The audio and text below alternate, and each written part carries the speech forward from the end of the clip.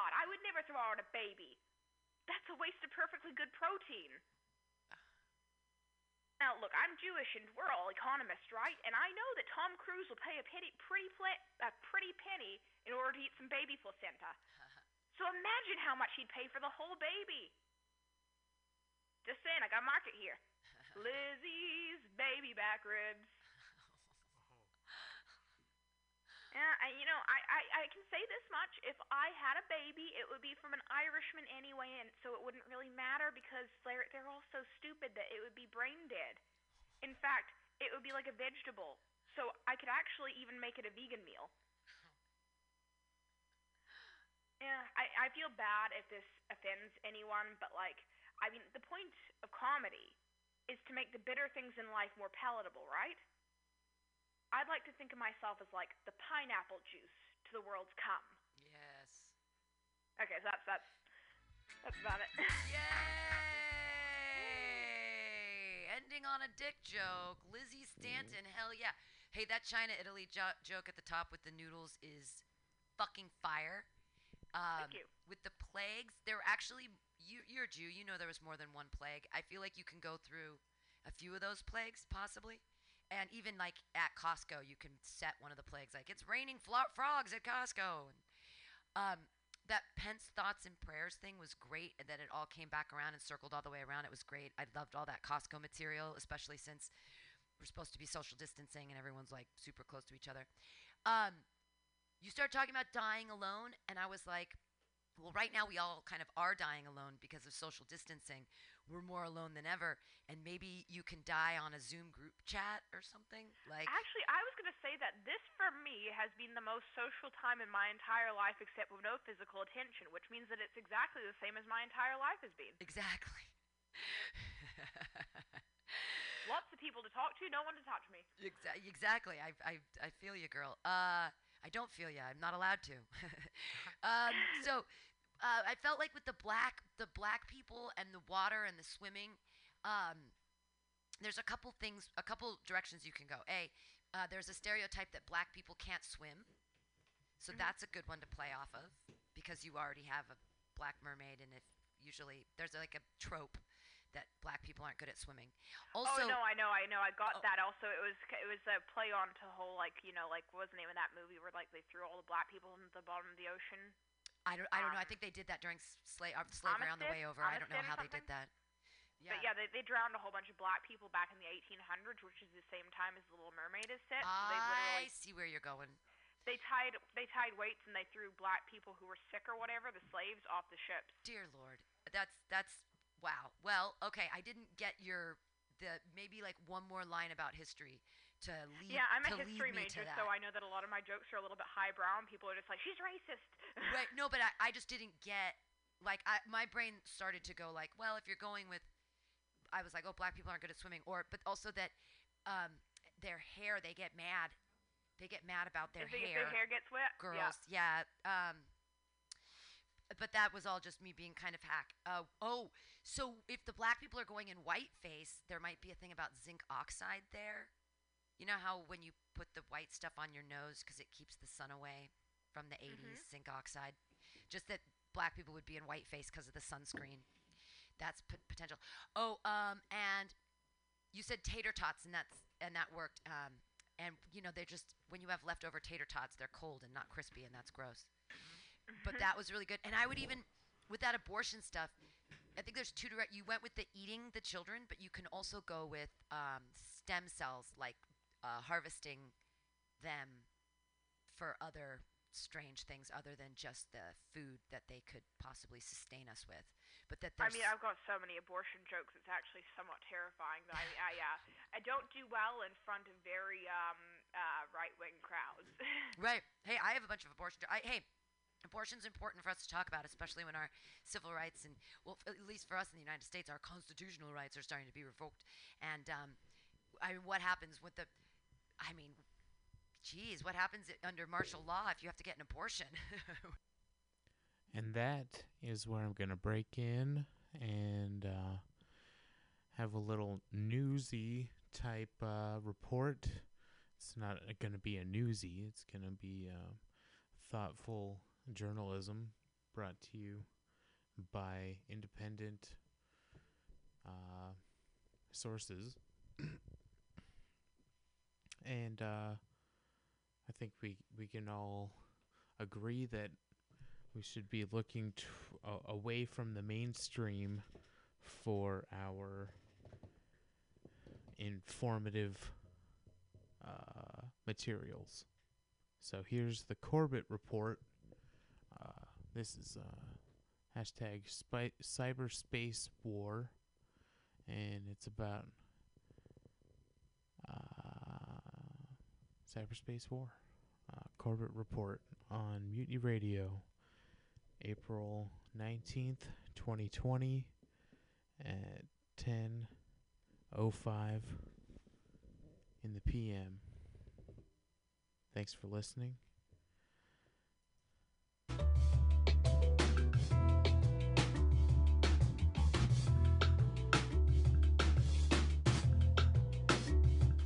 Welcome back to New World Next Week. I'm James Corbett of CorbettReport.com.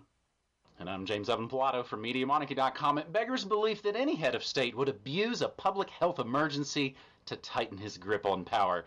We've definitely got that story, plus mesh networks for freedom. But first, on another important New World Next Week episode for what's essentially the new normal world order, the cyberspace war is just getting heated up. Massive live fire exercise April 8th today with Starlink satellites. This coming just pretty much straight from the military's mouth. The Air Force will test SpaceX developed technology in a demonstration that will reportedly include a live fire exercise targeting drones and cruise missiles, the latest test of experimental technologies. The April event today, again, that's as we're taping this.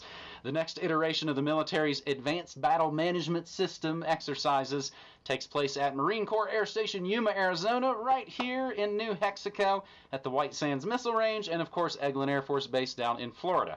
The demo will include elements of the U.S. Space Command and STRATCOM with SpaceX Starlink mission, which aims to, quote, provide internet access with proliferated constellations made up of thousands of satellites in low Earth orbit. Now, at Space Foundation's 35th Annual Space Symposium last April 2019, then Secretary of Air Force Heather Wilson gave what even some of these articles refer to as an ominous look into what this might really be about. Quote, there may come a point where we demonstrate some of our capabilities so that our adversaries understand they cannot deny us the use of space without consequence. That capability needs to be the one that's understood by your adversary. They need to know there are certain things we can do, at least at some broad level, and the final element of deterrence is uncertainty. How confident are they that they know everything we can do? Because there's a risk calculation in the mind of an adversary. James, it almost seems like every single New World Order agenda is moving forward at what is essentially an accelerated pace. Light speed, one might say. Yeah, exactly right. And this is another example of that. So your cyberspace war hashtag has never been more relevant. And this is an example of how it's going to play out with the Advanced Battle Management System that this is part of the test that they're running. They did a previous test in December, and that's from c4isrnet.com.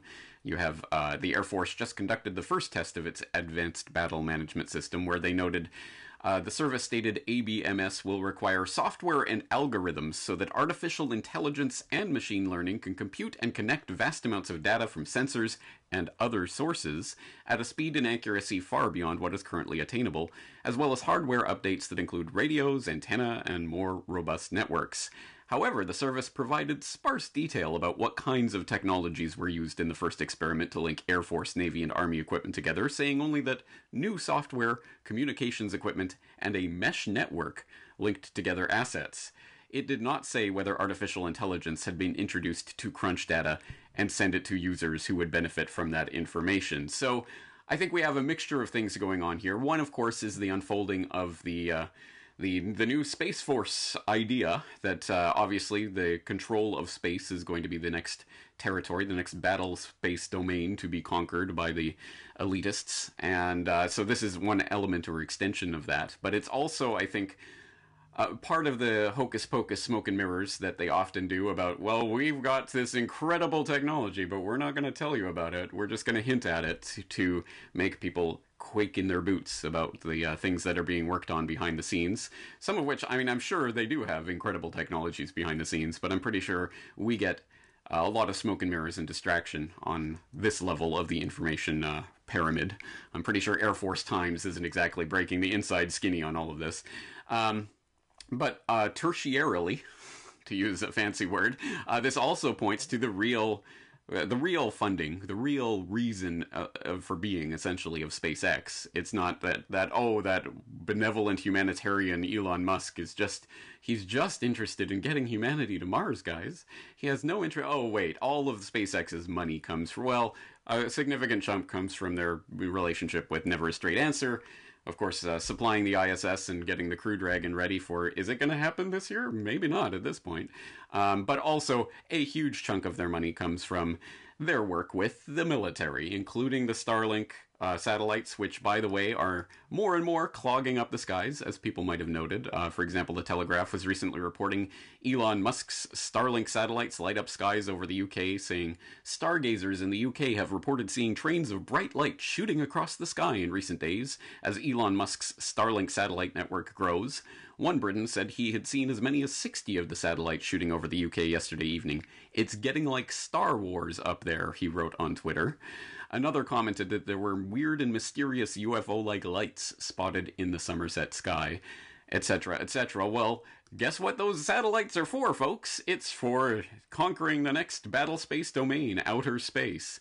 And there's a little nuggets of that embedded in stories like this one, like the one from Air Force Times that you're reading from here, where it goes on to say, in January 2018, SpaceX launched a secret U.S. government satellite known as Zuma aboard its Falcon 9 rocket from Cape Canaveral Air Force Station. The mission ended in an apparent, although unconfirmed, failure.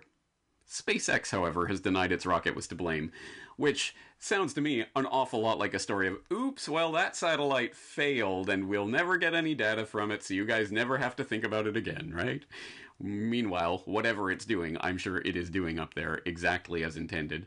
The secret space program continues apace, even as they have successfully psyoped some non-insignificant section of the public who would otherwise be opposed to these plans to believe that space is fake and it's all a hoax. So, these aren't the droids you're looking for. These aren't the satellites you're looking for. Space doesn't exist, guys. Don't worry about what we're doing up there. So, unfortunately, we have very little information about what's really going on, but we get little stories like this that hint at it. And I think this is going to be the narrative for 21st century fighting. And let me add for the 8 millionth time that, of course, the big, the 2D chessboard is fake and staged and phony and managed, and China versus the US and whatever else phony narratives they're doing are going to be ginned up to give the excuse for the never-ending perpetual military-industrial complex aggrandizement. And this is just another example of that. But the fighting that takes place and the people that die in such staged and phony and manipulated conflicts are very real. And people die as a result of phony conflicts. If you need more evidence of that, go to corbettreport.com/WWI. There was a ginned up phony conflict that ended in millions of people paying for those lies with their lives, as is always the case. Unfortunately, we're probably going to see a repeat of that in the 21st century. So, welcome to World War III, guys. Cyberspace war and biowarfare are going to be important parts of our lives going forward, like it or not. Well, and all the while that this is going on, another sizable portion of people, of course, are worried about the latest pandemic. While the government wants to tell you we're doing everything we can to save you and your family's life, again, they're playing space war games up. In other news, James, I guess as far as the grand chessboard goes, Kissinger calls for a new world order again. Trump's narco-terror indictment of Maduro is already backfiring. Meanwhile, the New York Times parrots U.S. propaganda on Hezbollah in Venezuela. So in some ways, I guess it's business as usual. Really interesting stuff here for our second segment on this New World Next Week episode. Journalists threatened, detained as multiple countries restrict pandemic coverage.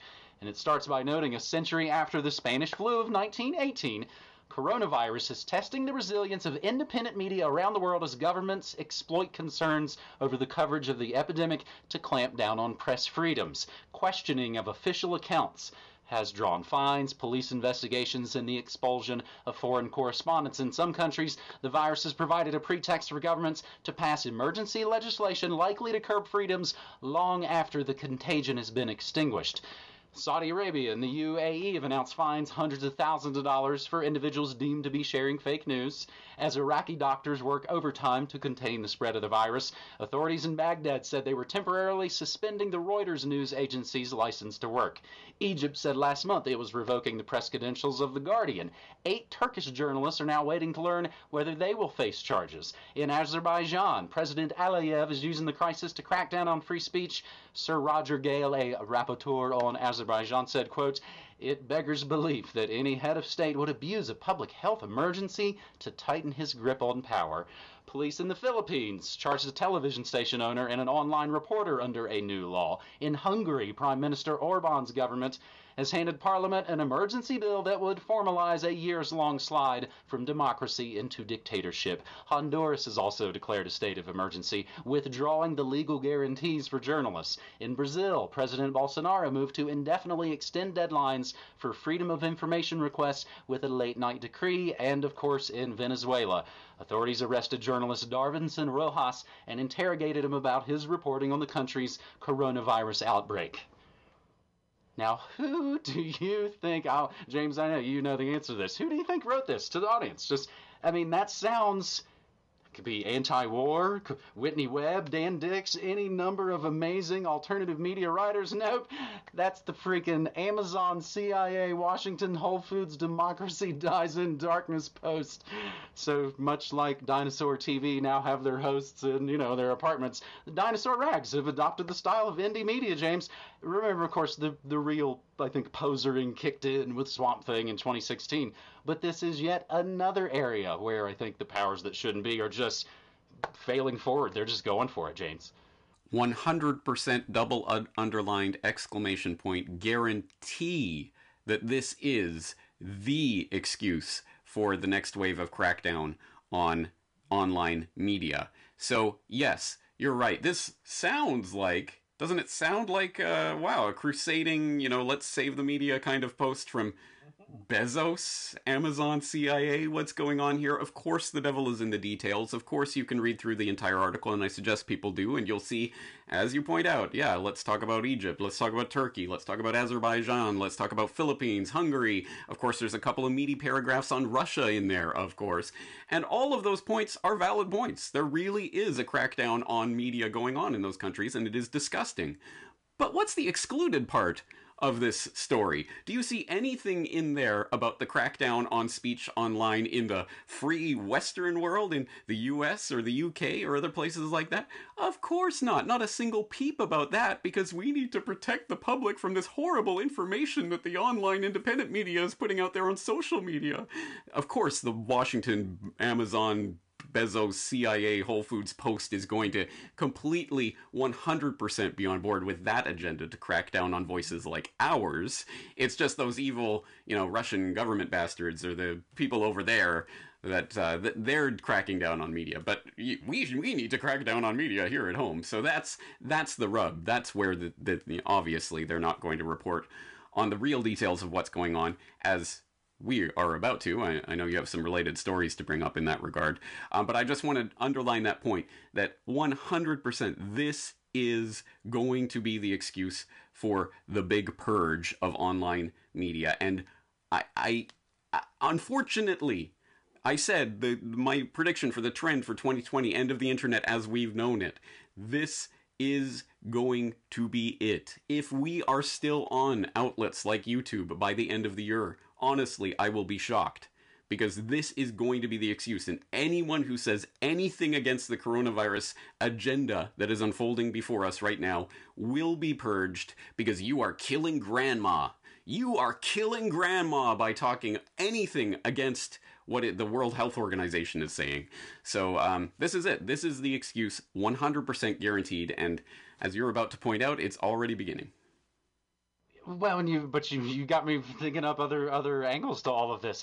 As this is now been widely called that 9/11 in slow motion. We haven't even hit the points of taking off my shoes. Remember, that came years after 9/11. It was a long con, and this is the slow motion long con. So we haven't really seen much of what, again, they kind of have up their sleeves. We've read a lot of their papers, and we know what's up their sleeves. But yeah, let's wait for a big old cover story from the Washington Post on this story, and it is lighting up alternative media. Censorship of David Icke is waking people up. That's the article from activistpost.com. It has all the videos with London Real.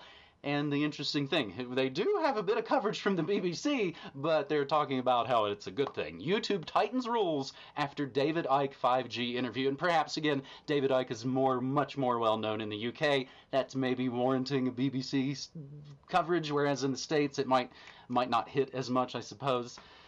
YouTube has banned all conspiracy theory videos falsely linking coronavirus symptoms to 5G networks. The Google-owned service will now delete videos violating the policy. It had previously limited itself to reducing the frequency it recommended them in its Up Next section. The move follows a live-streamed interview with conspiracy theorist David Icke this past Monday, April 6th, in which he had linked the technology to the pandemic. YouTube said the video would be wiped. James, I just saw a little bit ago Woody Harrelson forced to apologize and delete his social media post about coronavirus and 5G. Sidebar, remember Woody Harrelson's the crazy conspiracy radio host in 2012. Social media crackdown on crazed conspiracies after 5G masts torched in Liverpool and back here in the States. And as somebody in my chat said, it was like, the state is mandating which software you can use? Indeed they are. New York bans Zoom for online teaching, advises Bill Gates' Microsoft Teams, of course, instead. James, any extra thoughts on those last little related bits? Not really. I'm just saying this is the trend, and yes, as you say, this is the beginning of the tiniest sliver of the thin edge of this wedge. We have not seen the end of it, but this is going to be the battle ram. And I should point out, I should just let people know, everyone knows, for example, Ryan Christian and Jason Burmis and Luke Rudowski, and everyone is getting demonetized. Their channels have been demonetized. I should point out that I received that message several days ago as well. It doesn't affect me because I've never monetized a video and never plan to, and don't care, I don't want their blood money, but they did demonetize my channel for whatever that's worth, despite the fact I have no monetized videos. So they are just blanket doing this to every online media voice right now.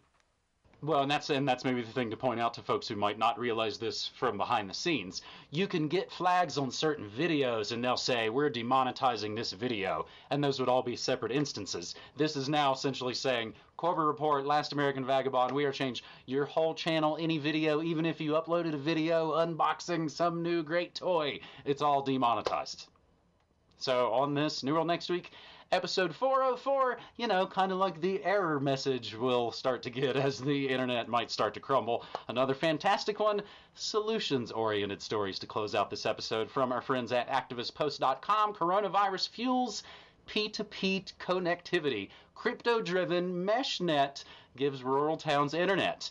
While the coronavirus wreaks havoc on the economy across the U.S., a number of the 1,737 residents of Clatskanie, Oregon can't obtain an ISP bid. Situations motivated the town to adopt a decentralized MeshNet ISP called Althea, A-L-T-H-E-A, and the network's users are paid in cryptocurrency for relaying.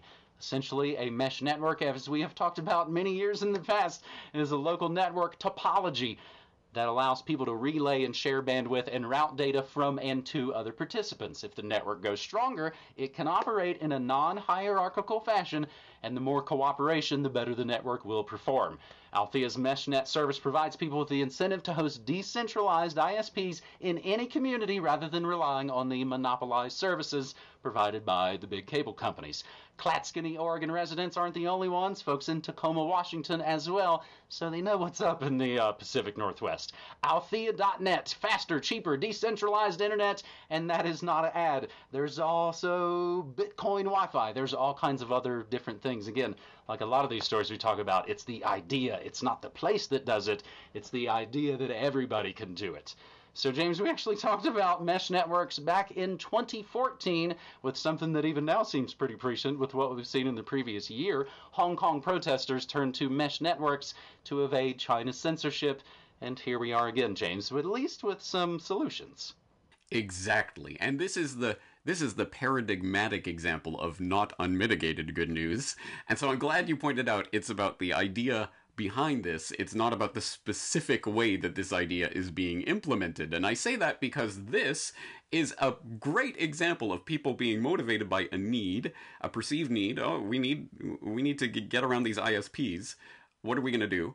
Oh, why don't we do it ourselves? Why not, instead of waiting for some corporation to come along and provide it to us, or asking mommy or daddy government to make the corporations provide us ISP in the way that we want? No, we make it ourselves, and so we can set up a network, and I think it's done the right way in a lot of different ways, including incentivizing people to become relays and to help forward information through the network by incentivizing that through crypto and all of that. I think there's a lot of good ideas in here. But the devil is always in the details. So if you go to althea.net, where you see all of the nice, explanations and everything, and there's just that little line in there, relays get paid automatically for forwarding bandwidth to neighbors, ...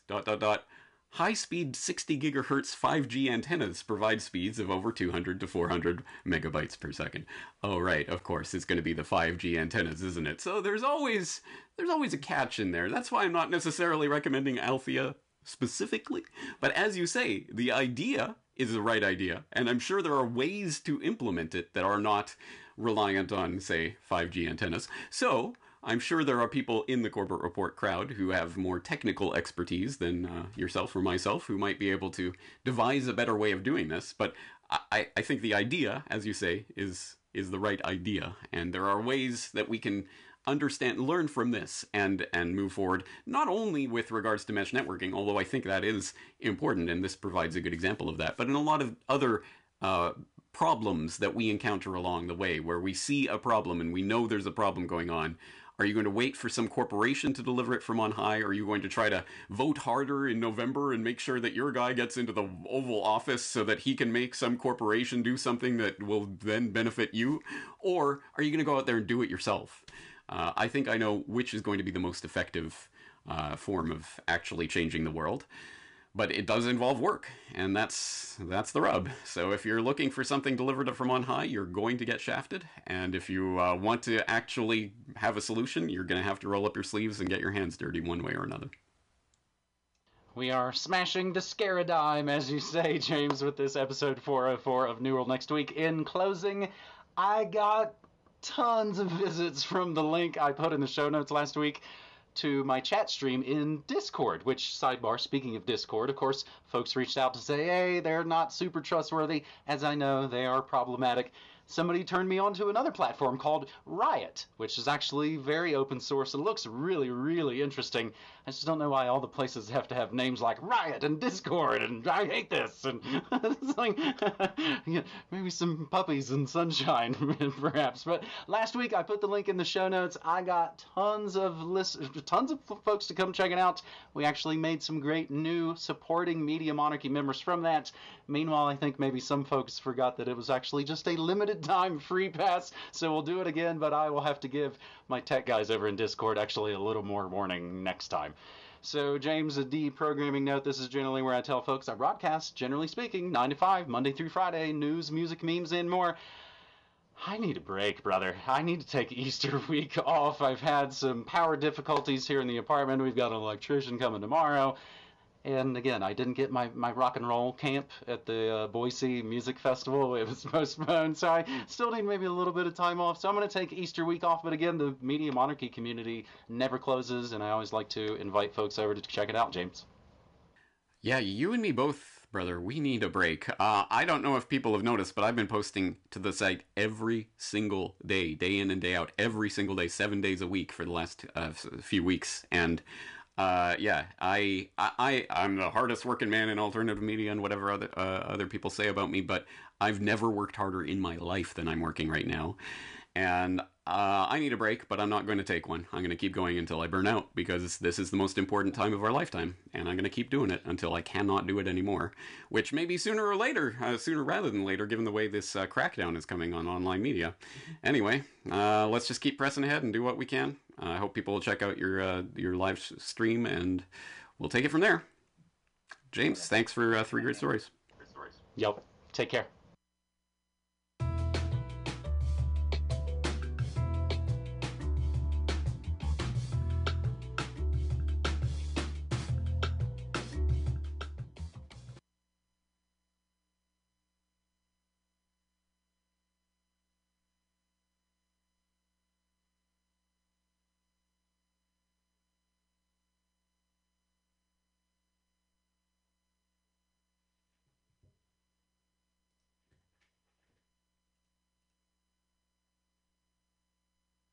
CorbettReport.com, reporting to you from the socially close streets of Western Japan. In Walden, Henry David Thoreau famously observed that there are 1,000 hacking at the branches of evil to one striking at its root. And there can be no doubt that there are many thousands that are hacking away at the branches of the evil that we see spreading out before us in the name of this pandemic panic, diligently deconstructing the dissembling discourse of the disease doomsayers. And rightfully so, I count myself amongst them. However, if all we are doing is smacking down the lies that are being spread about this pandemic as soon as they arise, then we run the risk of missing that root of the evil altogether. So allow me, if you will, to take one hefty swipe at that root with my battle axe of truth by clearly stating and rejecting the new governing principle for society that we are being asked to accept on the basis of this pandemic pandemonium. Now, this new governing principle for society, of course, is implicit. I mean, we're going to sign on to it by our silent consent, not our explicit consent, but nonetheless, it rests on a hypothetical chain of infection that can take place in the event of a spreading infectious agent. Now, keep in mind, this has nothing to do with a novel coronavirus, SARS-CoV-2. This is about a general principle. But the principle holds that if there is a spreading infectious agent of some sort that is hypothetically infecting people around the globe, and you might become infected by this agent, and you might end up passing it on to someone else, who might end up passing it on to someone else, etc., etc., and somewhere down that chain of infection, someone who is immunocompromised might end up becoming infected, and they might be part of that sliver of a fraction of a percentage point of the population who might die from the disease. And if that were to take place, well, of course, every single link in that chain of infection should be classified as a murderer. And in order to prevent such a mass murder from taking place, governments around the world are not just empowered, but actually obligated to implement a sort of de facto medical martial law by following the pronouncements of the duly unelected health authorities to do whatever they deem necessary to prevent such a hypothetical chain of infection from taking place, up to and including quarantining people within the walls of their own homes, and or entering those walls to forcibly remove people from their own homes. And at the moment, in most parts of the world, due to lockdown, most of the transmission that's actually happening in many countries now is happening in the household, at family level. In some senses, transmission has been taken off the streets and pushed back into family units. Now we need to go and look in families to find those people who may be sick and remove them and isolate them in a safe and dignified manner. We are being asked to accept this abrogation of our most precious freedoms, including our freedom to travel, our freedom of association and assembly, our freedom from arbitrary detention within the walls of our own home, our freedom of privacy in transaction and interaction, and other hard-fought freedoms that were purchased at the price of our forefathers' blood, on the basis of a novel coronavirus that is presenting a novel existential threat to humanity that has never before existed. But that, of course, is a lie, because every single flu season for your entire life, there have been just such hypothetical chains of infection that have taken place, and I have no doubt, let's put it on the table, I have no doubt that there is someone listening to my words right now who has been involved in some chain of infection that has ended up in some immunocompromised person dying. Never before has that person had to think of themselves as a murderer, let alone lock themselves within the confines of their own home to prevent such a murder from ever taking place again. But that is what we are being asked to accept right now. And I want this out on the table, because if we do not clearly articulate this principle that we're being asked to accept, then by our silence we will consent to it. We will tacitly, implicitly consent to what is taking place right now, and I want to clearly state it and clearly reject it. Now, there may be some people in the crowd who disagree with me, so first of all, let me put something else out on the table and make it very clear that, of course, none of what I say is to in any way undermine the basic right that everyone has, everyone always has had, and everyone always will have to take whatever precautionary measures they feel is necessary in order to prevent such a chain of infection from taking place, including isolating yourself in your own home, wearing whatever protective gear you want, socially distancing yourself from anyone you come in contact with, or anything else that you feel is appropriate to prevent such a chain of infection. Of course you have that right. But that negative right is now being flipped on its head into a positive obligation on everyone in society to stop all productive human activity, to lock everyone up in their homes, and to treat them as prisoners, tracking and surveilling everything that they do and everyone that they come in contact with on the basis of a hypothetical chain of infection that could take place. And I want that out on the table. If you agree with that principle and you think that is a good thing, then clearly state it. State it to my face. Oh wait, you can't, because you are a prisoner within the walls of your own home and you are not allowed into Japan, but you probably think that's a good thing. But at least say it to my digital face. Clearly state that you agree with the abridgment of our most basic freedoms on the basis of this hypothetical chain of infection, and clearly state where your line in the sand is. What do you think would be going too far for the government to do on the back of such a pandemic panic? Biometric ID, tracing and tracking every movement of every citizen at all times for the rest of their lives? Or the ability to march into people's homes to check for potential infections and forcibly vaccinate them if need be? Or any other number of measures that are now coming into view as a result of this panic?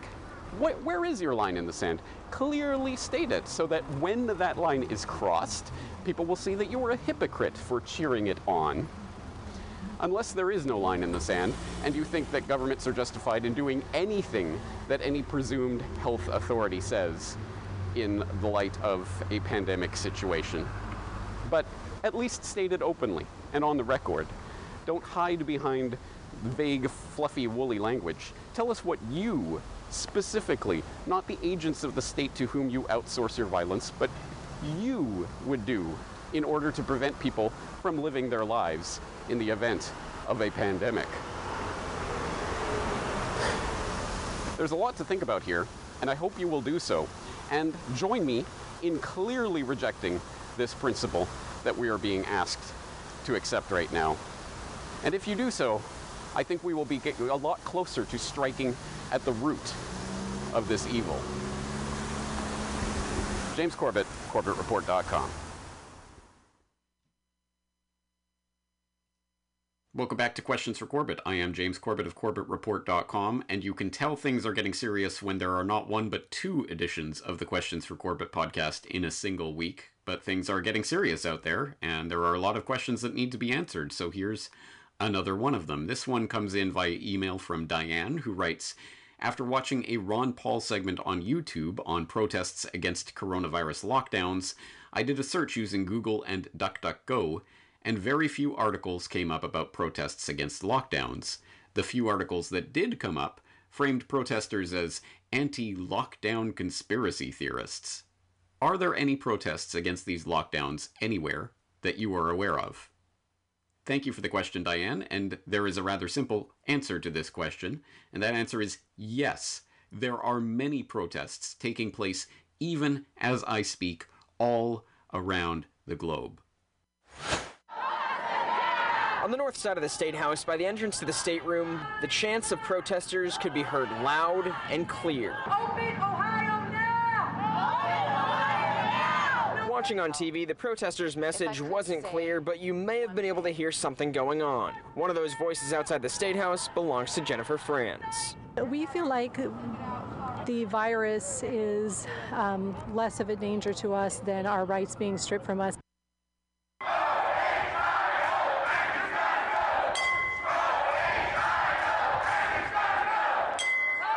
don't think anybody's going to agree to a vaccine or a test in this crowd. A lot of frustration out here on the streets. They wanted gridlock, and they are getting it. Cars as far as the eye can see. We're seeing a lot of signs out here as well that say, impeach Dimwit, meaning Governor Whitmer, the guy with the cardboard sign. Usually I'm at work. Right now, a lot of people who are out of work are up here. Our community is struggling. My husband is on unemployment for the first time in our life. And it's unwillingly that we're taking unemployment.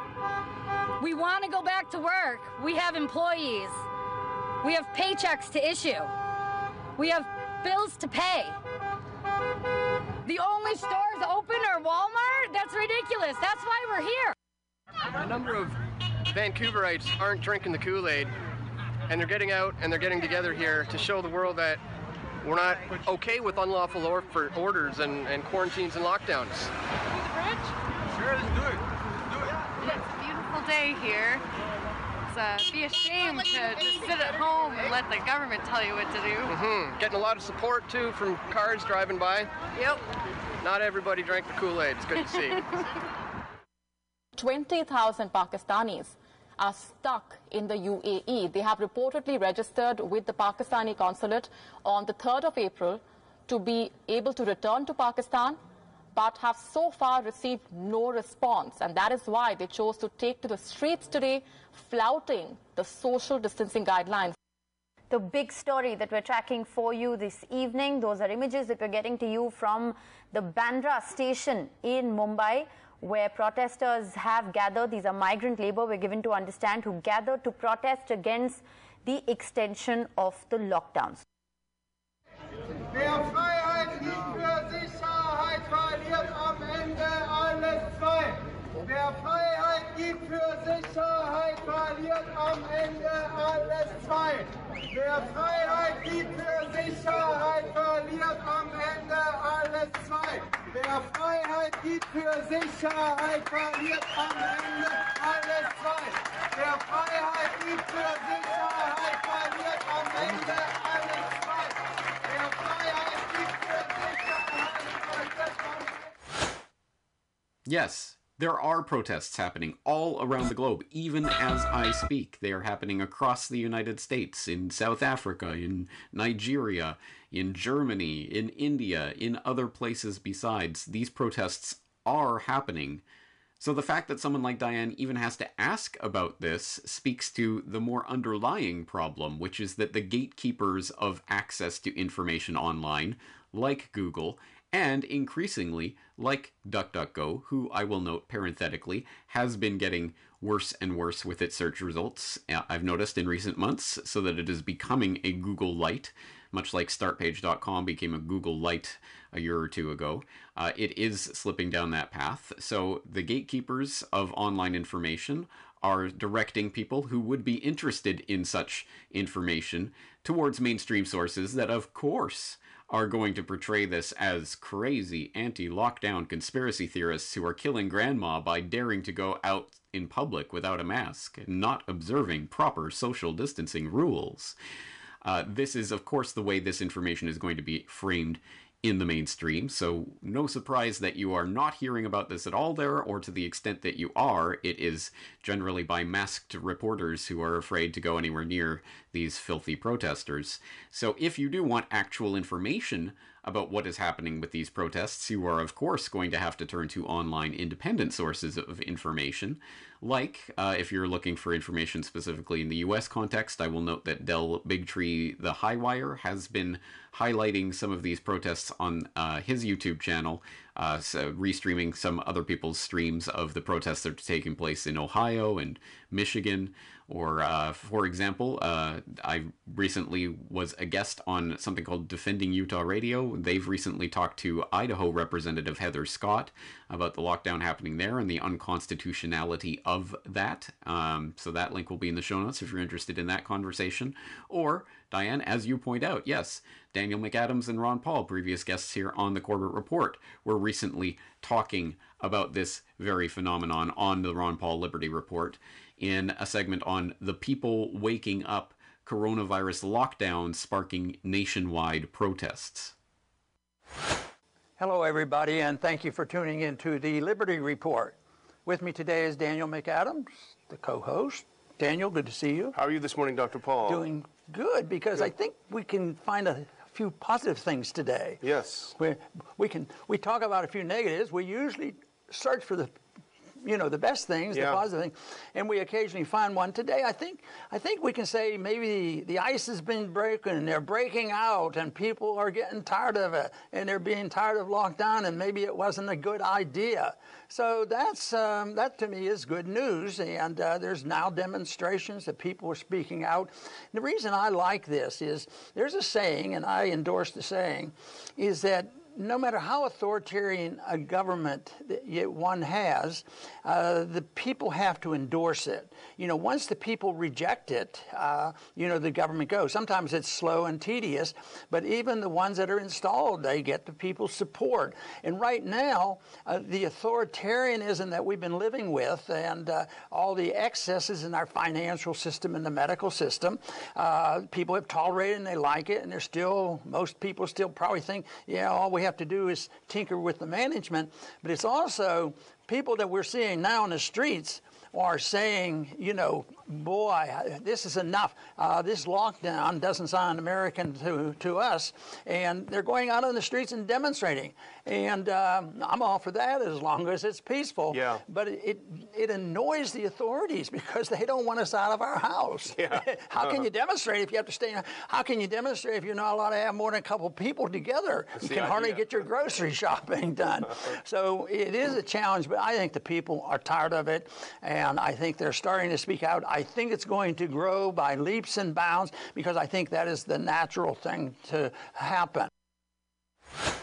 As always, the link to that full conversation will be in the show notes in case you want to check it out. But suffice it to say that, yes, there are protests taking place all around the world right now. Yes, people are pushing back in many places, even as I speak. And it is important once again to reflect on the fact that there are still people out there who haven't even heard about this, and some of the people who have only heard about it from mainstream controlled sources that are trying to frame this as crazy conspiracy theorists. The reason why the first order of the psychological operation that is played out against the public is to convince you that you are all alone is because the real truth, the ground truth that they desperately do not want you to think about, is that they need your compliance to make this happen.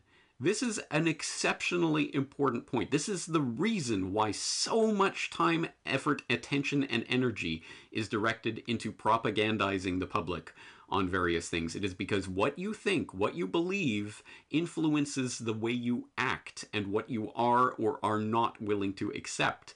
You control reality.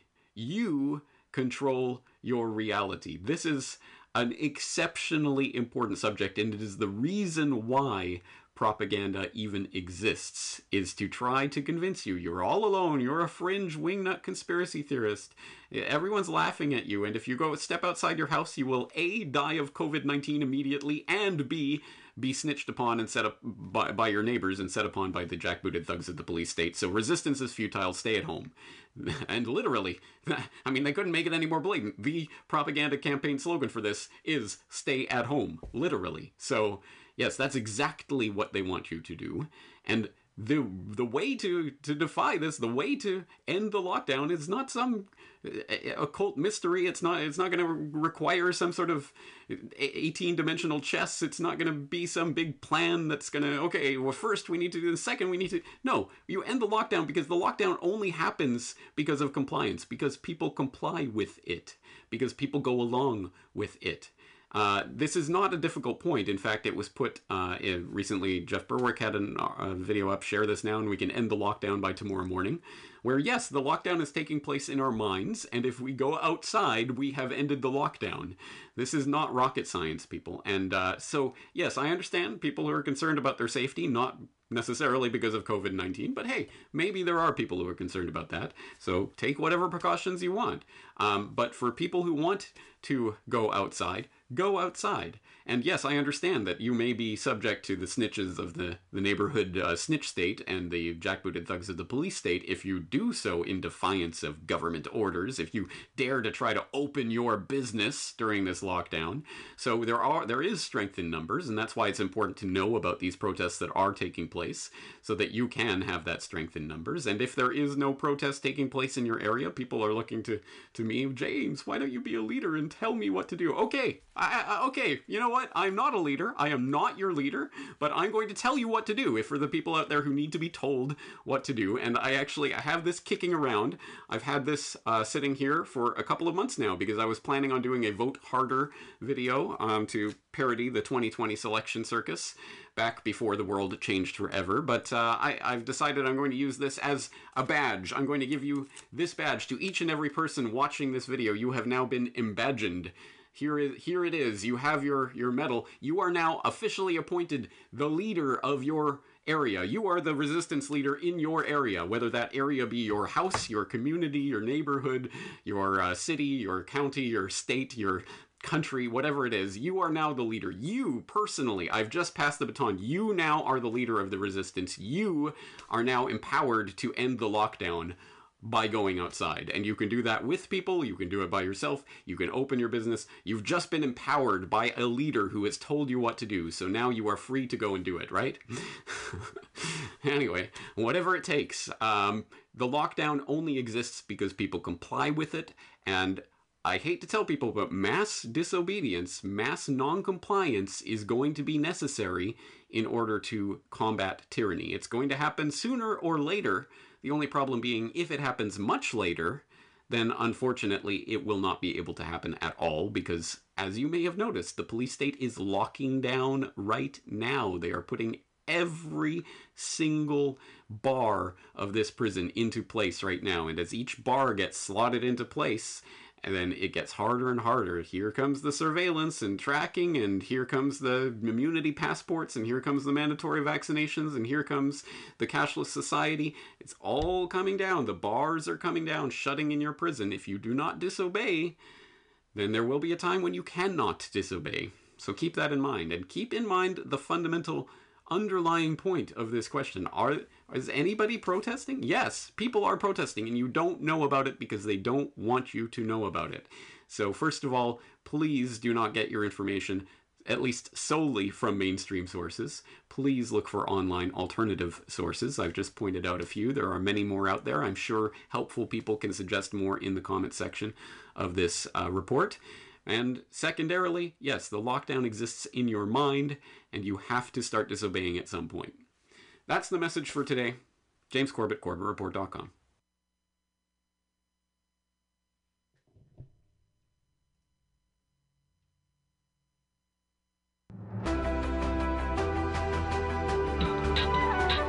You're listening to the Corbett Report. CorbettReport.com.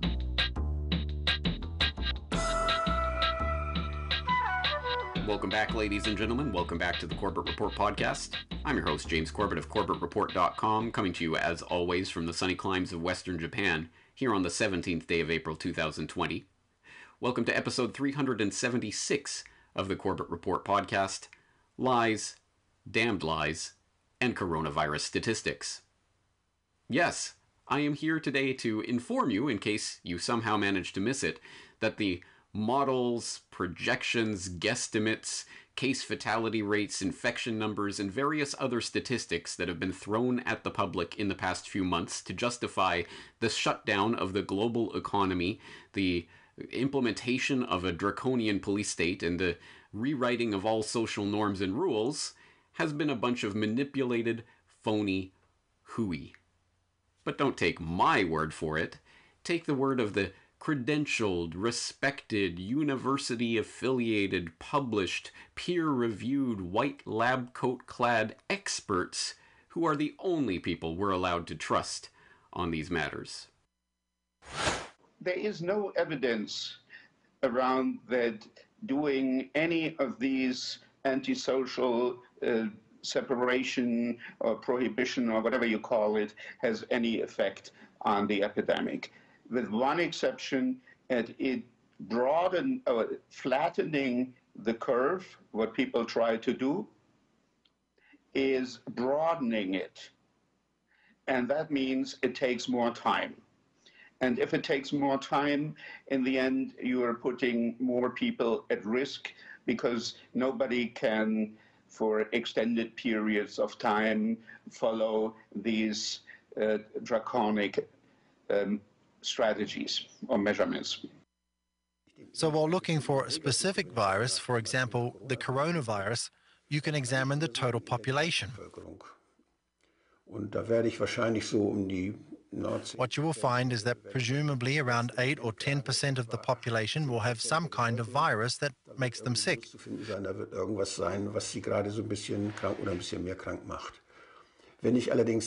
But if you examine medical practices, do your tests there to determine who is sick, then of course you would find a lot more positive cases. And if you examine hospitals and take samples there, then you would find even more corona-infected people.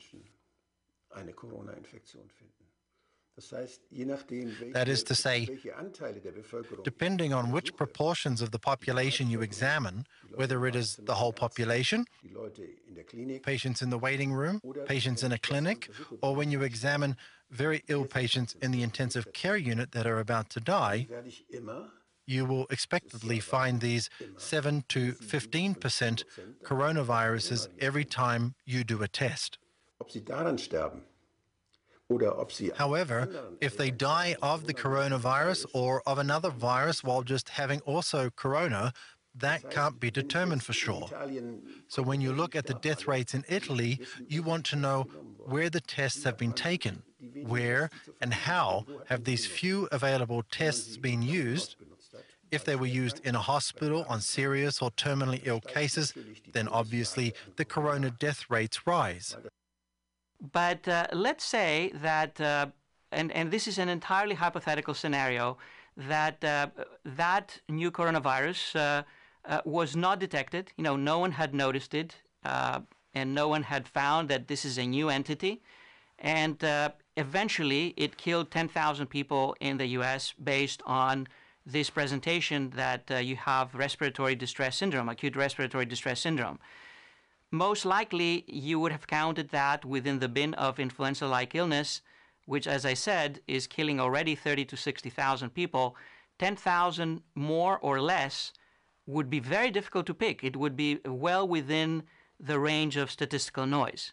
And probably no one would have noticed, or perhaps some experts would have said that this year influenza seems to have higher activity, and maybe give some advice to increase the vaccination rate. If it were 10,000 deaths, it's very likely that it would not have been noticed. People would not have paid attention. If there were some news story, as I say in my article, it would have attracted less attention than a game between two indifferent NBA teams. First, I want to say that in 30 years of public health medicine, I have never seen anything like this, anything anywhere near like this. And I'm not talking about the pandemic, because I've seen 30 of them, one every year. It's called influenza and other respiratory illness viruses that we don't always know what they are. But I've never seen this reaction. And I'm trying to understand why. And I have to say, I really feel for my colleagues that are in public health practice. It's easy for me to sit in the armchair of my office and look at this and observe it and be critical or have ideas. But I really feel for them for three reasons. One is that the data they're getting is incomplete to really make sense of the size of the threat. We're getting very crude numbers of cases and deaths, very little information about testing rates, contagious analysis, severity rates, who's being hospitalized, who is in intensive care, who is dying, what are the definitions to decide if someone died of the coronavirus or just died with the coronavirus. There's so much important data that is very hard to get to guide the decision about how serious the threat is this. The other part is that we actually do not have that much good evidence for these social distancing methods. There was just a couple of reviews in the CDC Emerging Infectious Diseases Journal, which showed that although some of them might work, we don't really know to what degree, and the evidence is pretty weak. So the third problem is the pressure that is being put on our public health doctors and our public health leaders, and that pressure is coming from various places. The first place it came from was the Director General of the World Health Organization, when he said this is a grave threat and public health enemy number one. I've never heard Director General of the WHO use terms like that. Then at the announcement of the pandemic, he said he's doing it because of a grave, alarming, quick spread of the disease and an alarming amount of inaction around the world. That puts a huge pressure on public health doctors and leaders and advisors, and a huge pressure on governments. And then you get this, what seems like a cascade of decision-making that really puts pressure on countries and governments, provincial, states, to sort of keep up with this action that was, that Dr. Hoffman said that we're trying to avoid or should avoid, which is an overreaction. I don't know what's an appropriate reaction, but I do know that I'm having trouble figuring this out. Doctor, I want to read for our viewers what the CDC says in part about how to count COVID deaths relating to that last issue we just raised. In cases where a definite diagnosis of COVID cannot be made, but is suspected or likely, like the circumstances are compelling with a reasonable degree of certainty, it is acceptable to report COVID-19 on a death certificate as probable or presumed. So, doctor, what's the problem with that? Well, in short, it's ridiculous. I spent some time earlier today just going through the CDC's manual on how to complete death certificates and the parts that were specifically written for physicians. And in that manual, it talks of precision and specificity, and that's what we were trained with. The determination of the cause of death is a big deal. It has impact on estate planning. It has impact on future generations. And the idea that we're going to allow people to massage and sort of game the numbers is a real issue, because we're going to undermine the trust. And right now, as we see politicians doing things that aren't necessarily motivated on fact and science, the public's their trust in politicians is already wearing thin. Yes, we are constantly exhorted to listen to the experts and only trust the people who are the credentialed, accredited scientists working in the field, unless they disagree with the alarmist narrative, in which case they must be ridden out of the history books, airbrushed out of the picture, Stalin, Soviet Russia style. And that is exactly what has happened with the dozens of scientists, prominent researchers in relevant fields, who are stepping up to contradict the alarmist narratives that are being put forth right now. And in order to understand that these are not fringe lunatic quacks, these are accredited, credentialed, awarded, respected experts in their field, and all of the other things that we are always told to bow down before. Yeah, beautiful. These are those types of people, and in order to document that, I will put on the record a couple of great articles from off-guardian.org that I hope everyone has in their info arsenal. One is called 12 Experts Questioning the Coronavirus Panic, and the follow-up is called 10 More Experts Criticizing the Coronavirus Panic, and this involves Scientists and researchers like Dr. Sucharit Bhakti, a specialist in microbiology who was a professor at the Johannes Gutenberg University in Mainz and head of the Institute for Medical Microbiology and Hygiene, one of the most cited research scientists in German history. You have Dr. Wolfgang Wodarg, German physician specializing in pulmonology, politician, and former chairman of the Parliamentary Assembly of the Council of Europe, and incidentally, the person I've cited on many occasions as one of the people blowing the whistle on the swine flu pandemic scam of 2009. Dr. Joel Kedner, professor of community health sciences and surgery at Manitoba University, former chief public health officer for the entire province of Manitoba. Dr. John Ioannidis, who my listeners will be familiar with from the Crisis of Science, professor of medicine, of health research and policy, and of biomedical data science at Stanford. You have Dr. Yoram Lass, an Israeli physician, politician, and former director general of the Israeli Health Ministry. Pietro Vernazza, Swiss physician specializing in infectious diseases at the Cantonal Hospital St. Gallen and professor of health policy. Frank Ulrich Montgomery, German radiologist, former president of the German Medical Association and deputy chairman of the World Medical Association. I could go on and on and on and on, as I'm sure you get the picture. There are dozens and dozens and dozens of very prominent people who are speaking out against the panic that is being fomented on the back of the dodgy numbers and questionable science that is this pandemic panic. And while we're throwing names and important perspectives into this mix, I will point people also to the excellent series of videos, Perspectives on the Pandemic, that is being produced by Journeyman Pictures right now, featuring Dr. John Ioannidis, Knut Witkowski, and most recently Dr. David L. Katz, talking about different ways that the mainstream science that has been pushed, at any rate, on the back of this panic is demonstrably wrong, and demonstrably dangerously wrong. This isn't just a academic question of, well, how many zeros should we add to the total estimate of number of deaths. No, this is about what we should do in the event of this spreading panic. What needs to be done, and what will these mitigation efforts, what kind of efforts can we do, and what will be the result of them? Entire decisions that the entire world economy at this point is based on are resting on these dodgy numbers. So in order to underline that point, let's turn to one of the most important papers in this regard during this entire crisis. It came out on the 16th of March 2020 under the title, Impact of Non-Pharmaceutical Interventions to Reduce COVID-19 Mortality and Healthcare Demand. It was written by a team of researchers at the Imperial College COVID-19 response team led by Neil M. Ferguson, and it has in the summary, it starts with some blather about the H1N1 influenza pandemic of 1918 and goes on to talk about two fundamental strategies are possible into how to react to the COVID-19 crisis. A, mitigation, which focuses on slowing but not necessarily stopping epidemic spread, reducing peak healthcare demand while protecting those most at risk of severe disease from infection. And B, suppression, which aims to reverse epidemic growth, reducing case numbers to low levels and maintaining that situation indefinitely.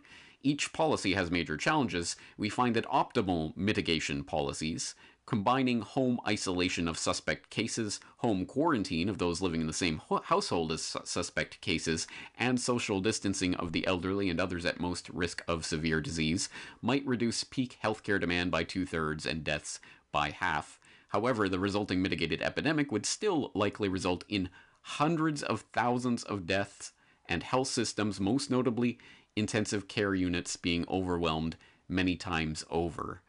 And it goes on in a fair degree of detail with these very impressive looking charts and graphs that they show here about the different options that are on the table and how they will affect the number of deaths or the number of critical care beds that will be available versus what will be used in the event of this or that mitigation strategy, and how the curve can be flattened or extended or manipulated in various ways by different efforts. And long story short, they do come up with some pretty startling numbers that did become the basis for at least the the immediate proximal cause of the incredibly draconian lockdown measures that were introduced specifically in the US and UK, although obviously this did affect decisions being taken place in Canada and many other places around the world to lock down, based on some very alarming numbers of the number of deaths that would be likely to occur if this disease were left to run its course, running into 500,000 in the UK and 2.2 million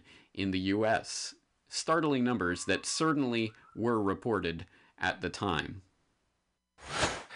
Thomas, you've had a briefing with some fairly sobering thoughts behind it. Yes, indeed. I've got a document here which underpins the government's science, the science behind its strategy, and it really does make some really sobering reading, actually, Colin. This is from the Imperial College COVID-19 response team. They're the ones who've been advising the government on this, as I say, and they say that we are in for the long haul here.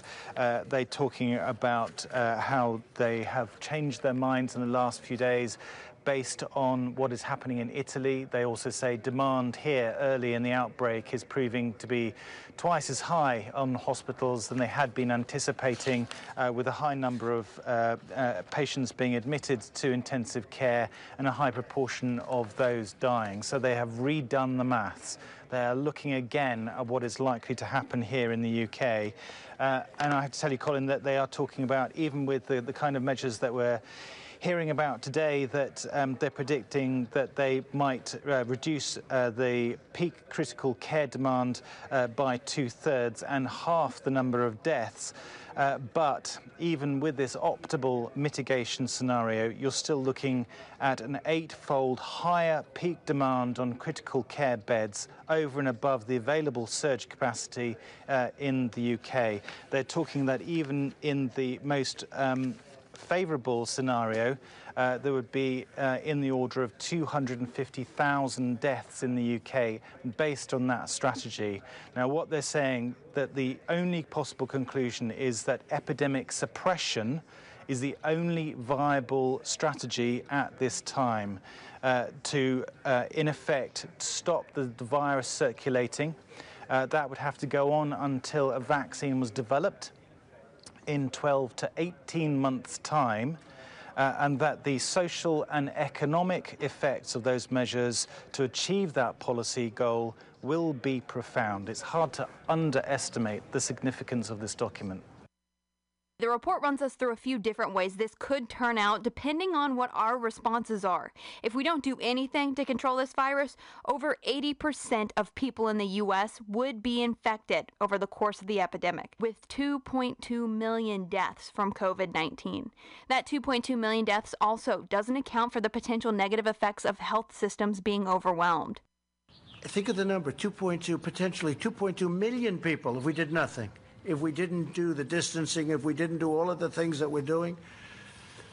Now, when you hear those numbers, you start to realize that with the kind of work we went through last week with the $2.2 trillion, it no longer sounds like a lot, right? Wait, whoa. Oh, sorry. Did we say 2.2 million deaths in the US and 500,000 in the UK? What I actually meant to say was under 20,000. Yes, of course, those numbers have been walked back, but there are any number of explainers out there on the internet that will inform you that no, these numbers haven't been fundamentally changed. It wasn't that the model was completely and utterly off. No, you see, what he was saying, what Neil Ferguson and his comrades there at the Imperial College were saying, is that if no distancing measures, no lockdown took place, then there would be widespread, unbelievable, monumental death, the likes of which we haven't seen in X number of years. But since that took place, that's why it will be under. The problem with that theory is that in the paper itself, they very explicitly and clearly highlight the 2.2 million deaths, the 500,000 deaths figures. But any sort of, well, if we took these measures, it would be under 20,000, is very much, you have to scry the tea leaves to figure it out. But don't worry, Neil Ferguson, of course, knew that that weasel was embedded in the report itself, which is why he came out on Twitter to clarify. He said, "I think it would be helpful if I cleared up some confusion that has emerged in recent days. Some have interpreted my evidence to a UK parliamentary committee," where he said deaths could be kept under 20,000 now from 500,000 a month ago, as indicating we have substantially revised our assessments of the potential mortality impact of COVID-19. This is not the case. Indeed, if anything, our latest estimates suggest that the virus is slightly more transmissible than we previously thought. Our lethality estimates remain unchanged. My evidence to Parliament referred to the deaths we assess might occur in the UK in the presence of the very intensive social distancing and other public health interventions now in place. Without those controls, our assessment remains that the UK would see the scale of deaths reported in our study, namely up to approximately 500,000. Interpretation, well, we said 500,000 deaths in the UK because there was nothing in place at the time. That was put in place. Now it will be under 20,000. So what exactly are we testing this against? What is the reality against which this is being tested? Which is to say, like all models, none. It is garbage in, garbage out. And because, don't worry, it's actually better than we thought, because our alarmist numbers scared governments into enacting policies that now are exactly what we wanted, and now there will be less deaths. So don't you guys worry too much about it. And I find it particularly instructive. There was an interesting exchange on that Twitter thread underneath Ferguson's comments where Shyam Iyengar writes, "Thanks. The 500K figure had spooked quite a lot, though I do think the paper clearly specified the rationale behind the thinking, lack of controls. Hope we do not reach the 20K figure, though. Prayers and best wishes to all." To which Mike Bennett responds, "We sort of needed spooking," which is a particularly interesting comment in the light of this, because it certainly does raise the possibility. Lead with headline numbers about millions dying on the streets and bodies piling up, and get people's attention in order to get the policies that you want in place, and then later to say, well, you put those policies in place, so it has saved you. The magic of the lockdown has saved you from these bodies piling up. It's almost like that's a strategy that could be employed, i.e. you could release alarming statistics and models in order to scare people. But who is suggesting that that is what's really taking place here?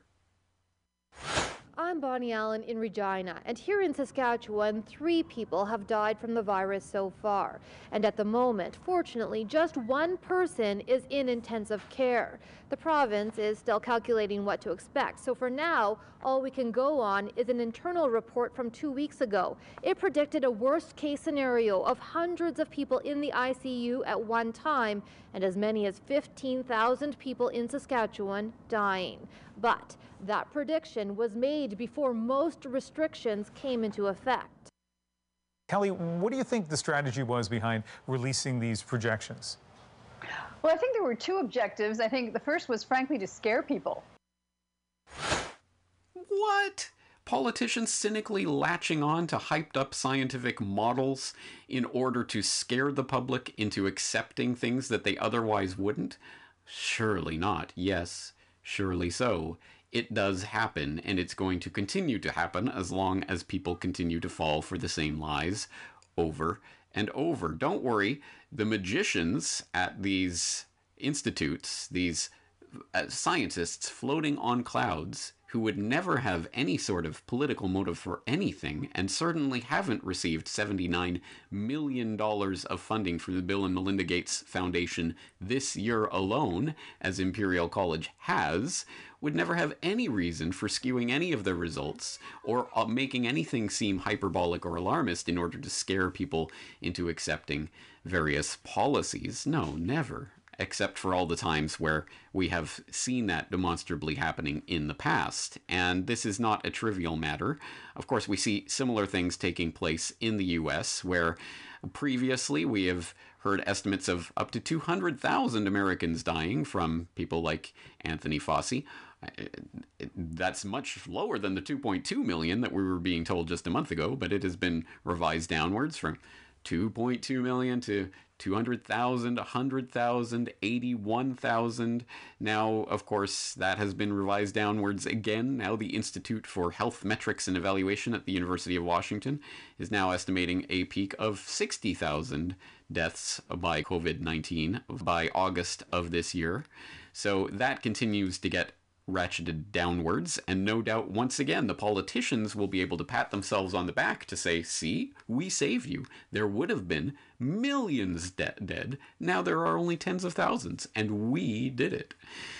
So garbage in, garbage out. But once again, please don't take my word on that aspect of these models. Take, I don't know, Anthony Fauci's. I'd like to start with the question of these models, which are now getting a lot of pushback in terms of their reliability when the numbers have swung, 33% in just a couple of days. What do you say to Andy McCarthy, who wrote that piece? Well, I mean, there's a certain validity to it. I have been and still am and will always be somewhat reserved and skeptical about models, because models are only as good as the assumptions that you put into the model. And those assumptions that start off when you don't have very much data at all, or the data that you have is uncertain, that you put these assumptions in and you get these wide ranges of calculations of what might happen, 100,000 to 240,000 deaths. But then as you start to accumulate data that's real data, are likely being influenced heavily by the mitigation programs that you put in, the physical separations, that when real data comes in, then data, in my mind, always trumps any model. And you have to modify the model and the assumptions as you get data in. So I have no problem with people who are critical of modeling, because modeling is inherently an imperfect science. So I don't really have any quibbling with that. And you just got to make sure as you collect real data, you rely more on the data than you do on a model. Yes, the models aren't worth the paper they are not written on, with the data that is not provided to the public about them, something that viewers of the Corbett Report will know all too well in the context of things like the vigorous and very detailed model of the WTC-7 destruction that NIST provided to the public. See, it was just a natural collapse due to fire, and you can see from this computer model. Look at this animation on this screen. Don't worry, there is a model behind it, but we cannot release it to you because it would jeopardize public safety. So you can look at this animation and clearly see that this accurately represents exactly what happened on 9/11/2001. And just as in that case, now we have these death estimate models. Millions will die unless you do what we want, and then you do what we want. There, you see, we saved you. We saved you from the millions that were going to die in these models that we now admit are flawed. One understands how that game works, but again, for a slightly more detail on this, and from someone who knows a thing or two what he is talking about, let's go to Del Bigtree's recent conversation with Knut Witkowski, Dr. Knut Witkowski, who has talked at length about these models and the fact that they are indeed garbage in, garbage out, which is to say, worthless. At what point did you break away from believing in the imperial model? How early on did you start suspecting it was wrong? From the very beginning, I never believed in it. Why? Well, because it didn't make any sense. And the problem is some people put out models that have no relation to reality, and then you can prove everything, including the opposite. We should use models that are actually grounded in reality. And if we do that, we get realistic estimates. They can be 10% too high or even 20%, but they will not be off by several orders of magnitude. When you say proper models are using real numbers, I think around the world we assumed that's what was being used. What were these models built on? I have no clue, because I couldn't see any information that would allow me to evaluate what type of model was used, other than it started with M and ended with Otto. No qualified or very few qualified epidemiologists were ever being consulted. It was all virologists and MDs, and they are not really trained in understanding the complex nonlinear systems that drive epidemics and that you have to incorporate in your thinking to make sense of the data. Yes, the only thing verifiable about these overinflated, hyped, scaremongering models is that they start with M and end with AUDL. But I think we understand how this scam really works, and I think we should know by now, because it's the same scam, fundamentally, that's been perpetrated on the public for thousands of years at this point. And whereas in the days of old, it was the priestly class trying to convince the masses that next week the snake god is going to swallow the sun, and if I don't do the special magic ritual, then the snake god will swallow the sun forever, and we're all gonna die. And lo and behold, the next week, the solar eclipse arrives at the predicted time, and the special magic ritual goes on, and the snake god lets go of the sun, and it's because of me, and thus you must worship me. I am your king. This is how the scam has always worked, and in the modern context, you have the modern priestly class saying, if you don't do exactly what we say and shut down the entire global economy, lock people in their homes, and stop all productive human activity, then millions are going to die. And when millions don't die, you see, it's because of us. Of course, this is inherently unfalsifiable and therefore unscientific, but this is the way the scam works, and it has that scientific gloss, does it not? So it certainly sounds good until actual scientists come in and say this is based on nothing. Garbage in, garbage out, which, even as I point out, even Anthony Fauci comes along and says, well, yes, I agree. These models are only as good as the data we have to go into it, and we didn't have much data to go into it. So they admit the scam, but only after they have already gotten what they wanted out of it. And if only these manipulated projections and models were the only fudged numbers that we were dealing with right now, but unfortunately, as I'm sure you are aware, that is not the case. And perhaps the number that is most front and center in all coverage of the COVID-19 crisis is the death count. People are dying left and right. The bodies are piling up. Look at the numbers every day. What is the new death count today? The death count has topped the X number of thousands. Oh my God. The bodies. And this is, of course, what people are concentrating on. And obviously so. You obviously, as Fauci and everyone else admits, you can argue about models and projections and things like that. But you can't argue about dead bodies, can you? They exist. They are countable. There is a body count. So clearly, we have some sort of proof of this. Do we not? How can you fudge this? How can it be possible that you fudge this? And I just am here to let you guys know, in case you didn't know, that this is real, y'all. This is real. This is really happening. This is real, y'all. Y'all, this is for real, y'all. This is for real. This is for real. This is Brooklyn, y'all. Family, y'all take it serious.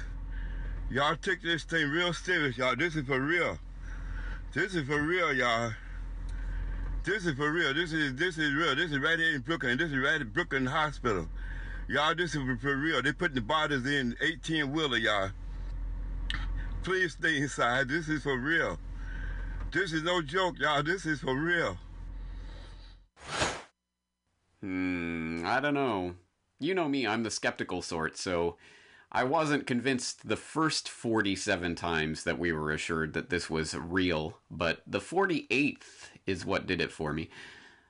No, look, okay, please understand what I'm saying here. I am not making fun of people who are clearly in mental distress, because I see them as the unfortunate victims of an incredible propaganda campaign that has been waged against the public to convince them of the imminent death that we all face from this killer disease. The bodies are piling up, and that is not even some sort of exaggeration. That is literally the way that this is being reported in the literally tabloid media that is the lowest rung of the propaganda ladder, that unfortunately has the widest audience, and people are responding to that. They are responding when the New York Post puts their Isle of Tears, Heart Island mass grave for COVID victims in big font with the pictures of the coffins literally piling up on their front page. And when they follow it up with story after story after story about these mass graves that are happening because so many bodies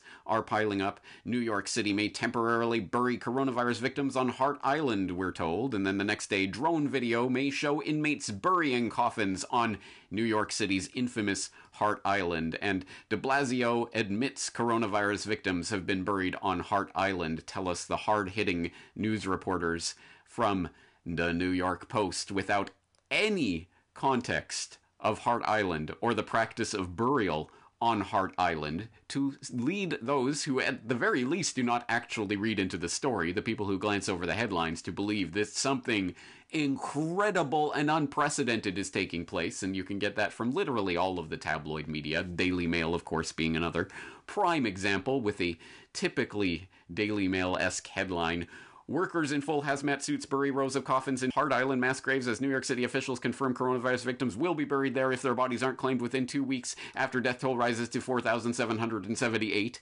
Say that 3 times fast. But yes, these are the types of hysterical, hyperventilating reports that people are getting, completely contextless, without the actual reporting to let you know that, no, this is not some unprecedented new thing that's taking place only because of the mass amounts of people who are dropping like flies from COVID-19.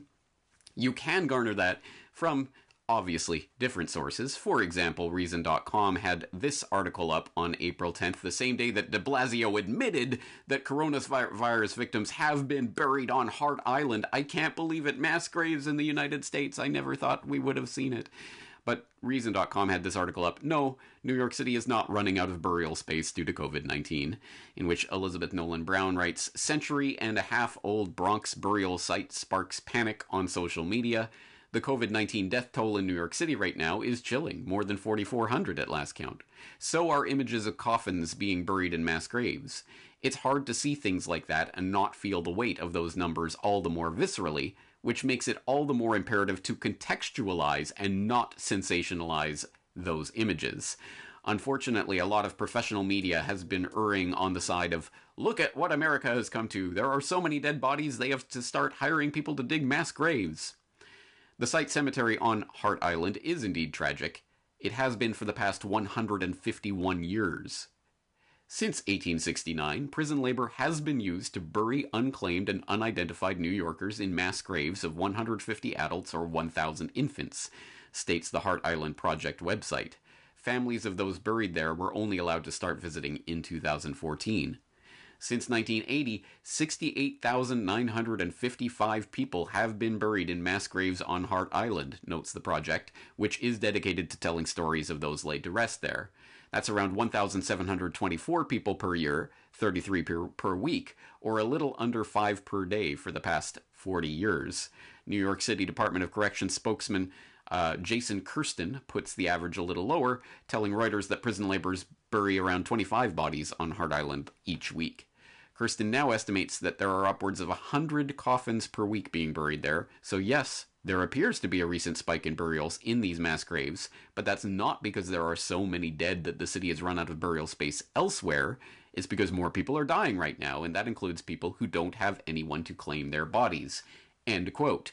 Well, that puts a little bit more context into this. This is not a new practice. This is a 151-year-old practice that the media is just starting to put on their front page and sensationalize. But even Elizabeth Nolan Brown gets it slightly wrong here. It's not simply because there are so many bodies that they now have more bodies to bury, more unclaimed bodies to bury. It is also because, as is reported way down at the bottom of some of these New York Post articles, no, the New York Medical Examiner's Office has changed their criteria for what counts as an unclaimed body. It used to be 30 days. They would hold a body for 30 days. Now they are holding them for 15 days.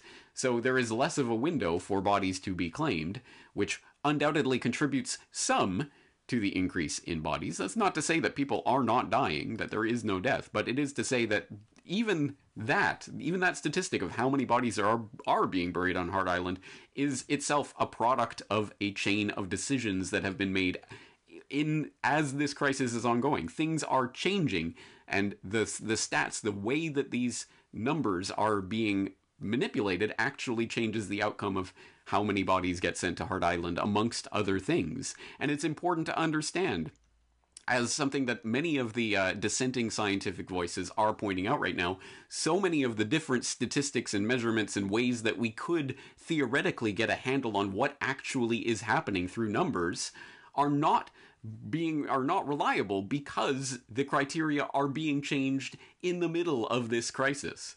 So that we can't compare apples to apples with any of these numbers on so many different levels, one great example of which is the simplest of all the questions. There is a body count. This is not some theoretical pie-in-the-sky thing. People have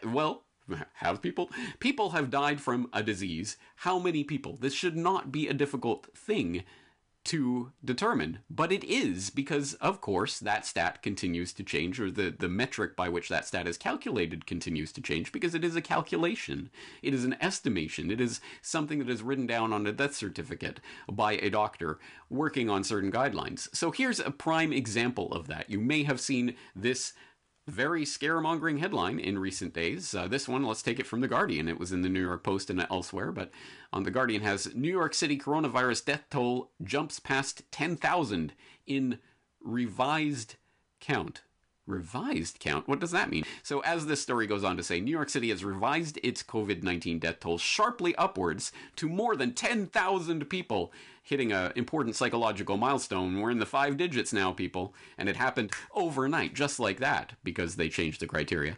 With the city now firmly established as being at the heart of the global coronavirus crisis, and it jumped into that top position because of this change. The soaring death toll has been fueled by the adding of 3,778 people who were not tested for COVID-19, but are presumed to have died from it. All right, well, there you go. So this is the criteria that we're using. Well, they probably had it, so let's just add them. And now it's 10,000. Well, there you go. So as you can see, we cannot take these numbers at face value. They are judgment calls, and you might agree with the judgment that's being made, but the underlying point is that the numbers are clearly a political product. They are the result of guidelines that are being issued and judgment calls that are being made by not even political figures. We're talking about appointees who were not elected by anyone. And in this case, quite specifically, of course, in the U.S. context, we're talking about the CDC, and that's the example we can turn to. We already heard earlier in this program about Dr. Scott Jensen talking about the ways that the CDC has changed their death coding guidelines for COVID-19, and how he, as a practicing doctor, finds that absolutely incredible. And he talks about that, so I will throw you back to that interview. I suggest you check it out in its entirety for more of that context. But let's look at that in some more detail. Let's take it from the CDC itself, which on March 24th, 2020, issued COVID-19 Alert Number 2, new ICD code introduced for COVID-19 deaths, introducing U07.1 as a new ICD code, basically a code for death certificates, that to code for COVID-19 death. And if you read through this document, it says, will COVID-19 be the underlying cause? And it says the underlying cause depends upon what and where conditions are reported on the death certificate. However, the rules for coding and selection of the underlying cause of death are expected to result in COVID-19 being the underlying cause more often than not. So they admit they are changing the guidelines specifically to make COVID-19 more likely to be classified as the underlying cause of death. And in a later section, it says, what happens if the terms reported on the death certificate indicate uncertainty? Well, yeah, that's a good question. What if we don't know exactly what the cause of death was? It says, if the death certificate reports terms such as probable COVID-19 or likely COVID-19, these terms would be assigned the new ICD code. Please bear in mind what that is saying. If it is probable or likely COVID-19 related, then it was cause of death COVID-19. That's how you code it. And it is saying it is not likely that NCHS will follow up on these cases. They are letting the doctors know, don't worry, we're not going to check into it. We're not even gonna examine it ultimately. You just code for it. It's a COVID-19 death. Just add it to the death number, please.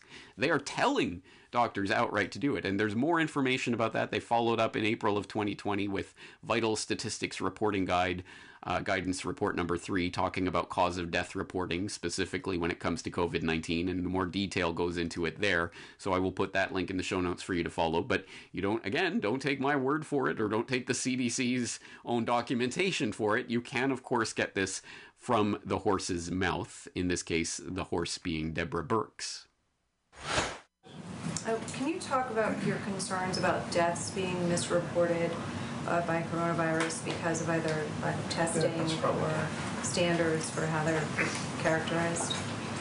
So I think in this country, we've taken a very liberal approach to mortality. And I think the reporting here has been pretty straightforward over the last 5 to 6 weeks. Prior to that, when there wasn't testing in January and February, that's a very different situation and unknown.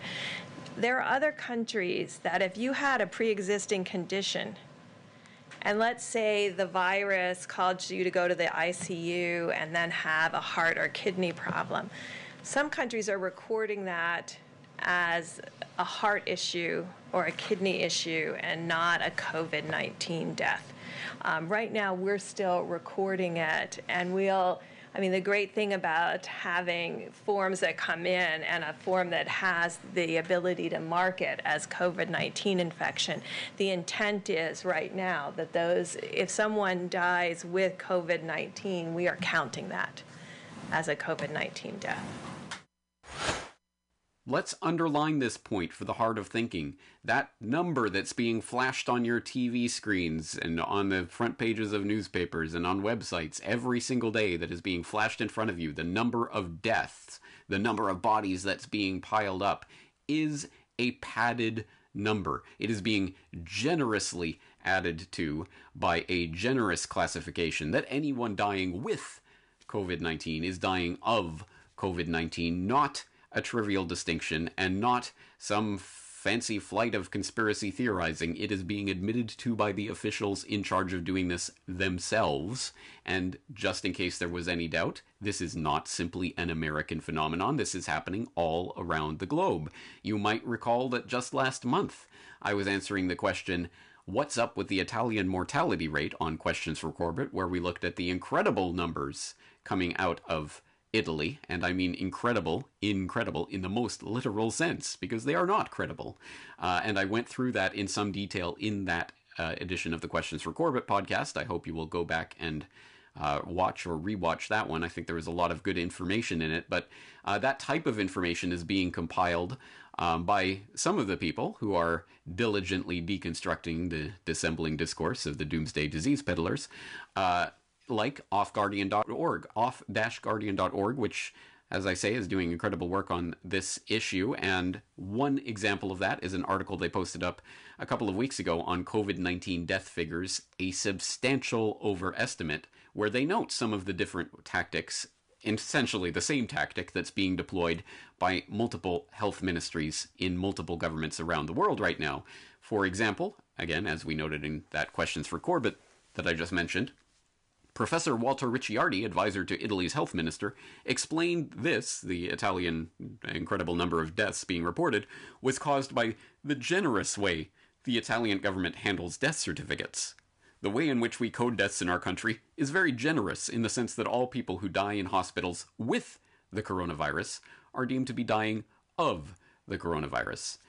They go on to talk about Germany. On March 20th, the president of Germany's Robert Koch Institute confirmed that Germany counts any deceased person who was infected with coronavirus as a COVID-19 death, whether or not it actually caused death.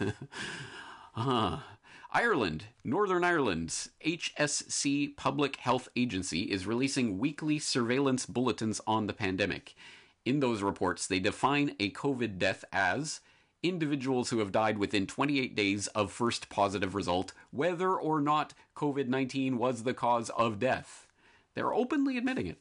And one of the craziest actually comes out of England, where this article notes, NHS England's Office of National Statistics releases weekly reports on nationwide mortality. Its latest report, at the time of this article, week 12, March 14th to 20th, was released on March 31st and made special mention of COVID-19, explaining they were going to change the way they report the numbers in future.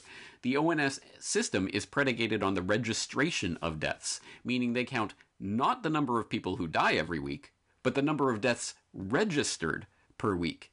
This, naturally, leads to slight delays in the recording of numbers, as the registration process can take a few days. However, with coronavirus deaths, since it's a national emergency, they are now including provisional figures, which will be included in the dataset in subsequent weeks. This leaves them wide open to, either accidentally or deliberately, reporting the same deaths twice, once provisionally and then once officially a week later. Just lunacy on top of lunacy piling up, as always, in the name of this crisis. It's a national emergency. We have to change the game as it's being played in the middle of the game so that we can change the score on the scoreboard. And that score, of course, is the number of dead bodies. It is a morbid and disgusting practice that is being played right now. It is unfortunately a sport that is being played by these health ministries to see what kind of tally they can get on their scoreboard. It is a macabre game, to be sure, and it is taking place to scare the public, to alarm the public, and also, of course, there is the monetary incentives that come along with this, as Dr. Scott Jensen points out in that interview I referred to earlier. The medical system, actually, the doctors benefit from having patients dying of COVID-19 and being put on ventilators. They literally profit from it. But, of course, we're not supposed to look at the dollar incentive of these saintly priests in the white lab coats. Now, it gets even crazier when you really start to think about it, because you would think that in the event of some sort of pandemic, the most basic number, the most simplest number that you could possibly come up with is the case fatality rate for the disease, because that seems like it's a pretty, again, straightforward thing to note. This, as its name implies, of course, is a ratio that compares the deaths from a certain disease to the total number of people diagnosed with the disease. So we've already seen that the numerator on that ratio, the deaths from a certain disease, can and is manipulated. Well, the denominator, surely at least we have that, right? The number of people diagnosed with the disease. I mean, that's just, again, this is just binary. Either they have it or they don't. They were diagnosed or they weren't. This is pretty straightforward. How can you even fudge a number like that? Well, just ask someone like Wolfgang Wodarg, who we did hear from at the beginning of this episode. And again, the links to all of this are in the show notes, so please do make use of that resource. But let's take this from a different source, this time Kevin Ryan over at his blog on digwithin.net, where he had a recent post called, "Has COVID-19 Testing Made the Problem Worse?" And that article starts by noting concerns about the virus SARS-CoV-2 that causes the disease called COVID-19 have centered around reported mortality rates. However, errors in reporting those rates have led to confusion regarding the true health impacts. Because estimated rates are dependent on the test used to identify infected patients, understanding that test and its history could lead to much-needed clarity. Errors in reported mortality rates have come from mistakes in calculation. An example has been equating the measured case fatality rate, deaths divided by patients actively infected, with the actual mortality rate, deaths divided by patients who were ever infected. The latter number is unknown and will not be known until antibody titers can be performed to see who has previously been infected. But that actual mortality rate is expected to be much lower, perhaps around 0.3%, as estimated by an epidemiologist from Stanford University, in that case referring to Dr. John Ioannidis. Another common error has been attributing the deaths of all infected people to COVID-19, regardless of other pre-existing illnesses. This error has been magnified by governments mandating that all deaths of presumptive patients be listed as deaths from COVID-19, even if the patient was never tested for SARS-CoV-2 at all. The mortality rate errors would be further worsened if there were errors in testing for the presence of the virus. What is becoming increasingly clear is that there have been serious questions regarding the reliability of that testing. The test in question uses a technique called reverse transcriptase quantitative polymerase chain reaction, RT-qPCR, to identify the presence of RNA from SARS-CoV-2. testing follows different protocols in different countries, and the first problem was seen in China, the reported origin of the virus. And as that article goes on, Kevin Ryan points out the Chinese mystery of a peer-reviewed, published article in the Chinese Journal of Epidemiology that was published on March 5th, 2020, that concluded that nearly half or even more of patients that were testing positive for SARS-CoV-2 in the Chinese tests that they were using did not actually have the virus. In other words, half of the results were false positives. And that study was withdrawn and the data underlying it was also withdrawn, so it is not available for review. When the doctor who is leading the study was asked for explanation, he said that he could not cite a reason for withdrawal of the paper, only saying it was a, quote, sensitive matter. And the mystery deepens from there. But yes, I mean, there have been indications that the Chinese test was giving as much as half false positive results. And then Kevin Ryan goes on to break down the WHO guidance and testing, and then the US test, which was developed separately. So there's a lot of information in there. A lot of other sources have been talking about the problems involved in this testing. But anyway, the point, I hope, stands that, yes, even the denominator in that case fatality rate cannot be taken at face value. So even some of the most basic information that we would need in order to get a handle on the real scale of what is happening here cannot be taken at face value. I mean, even the people who are involved in creating the rules and guidelines would admit that this is a judgment call. And even if you believed they were doing it all for the best purposes, they can still get it wrong, and it still changes the game in the middle of the game, so that we cannot compare apples to apples, and we can see gigantic spikes in infections or in number of dead on any given day because of changes that take place in the way that these things are being calculated. And I could go on and on and on and on about the statistics and the tests and the various ways that the numbers that they are using to scare you with can and are being fudged, manipulated, cooked, and otherwise hyped. But I hope, at the very least, I've given enough information that you can follow the various things that I've talked about. Again, all of the sources are in the show notes in case you need to refer back to them.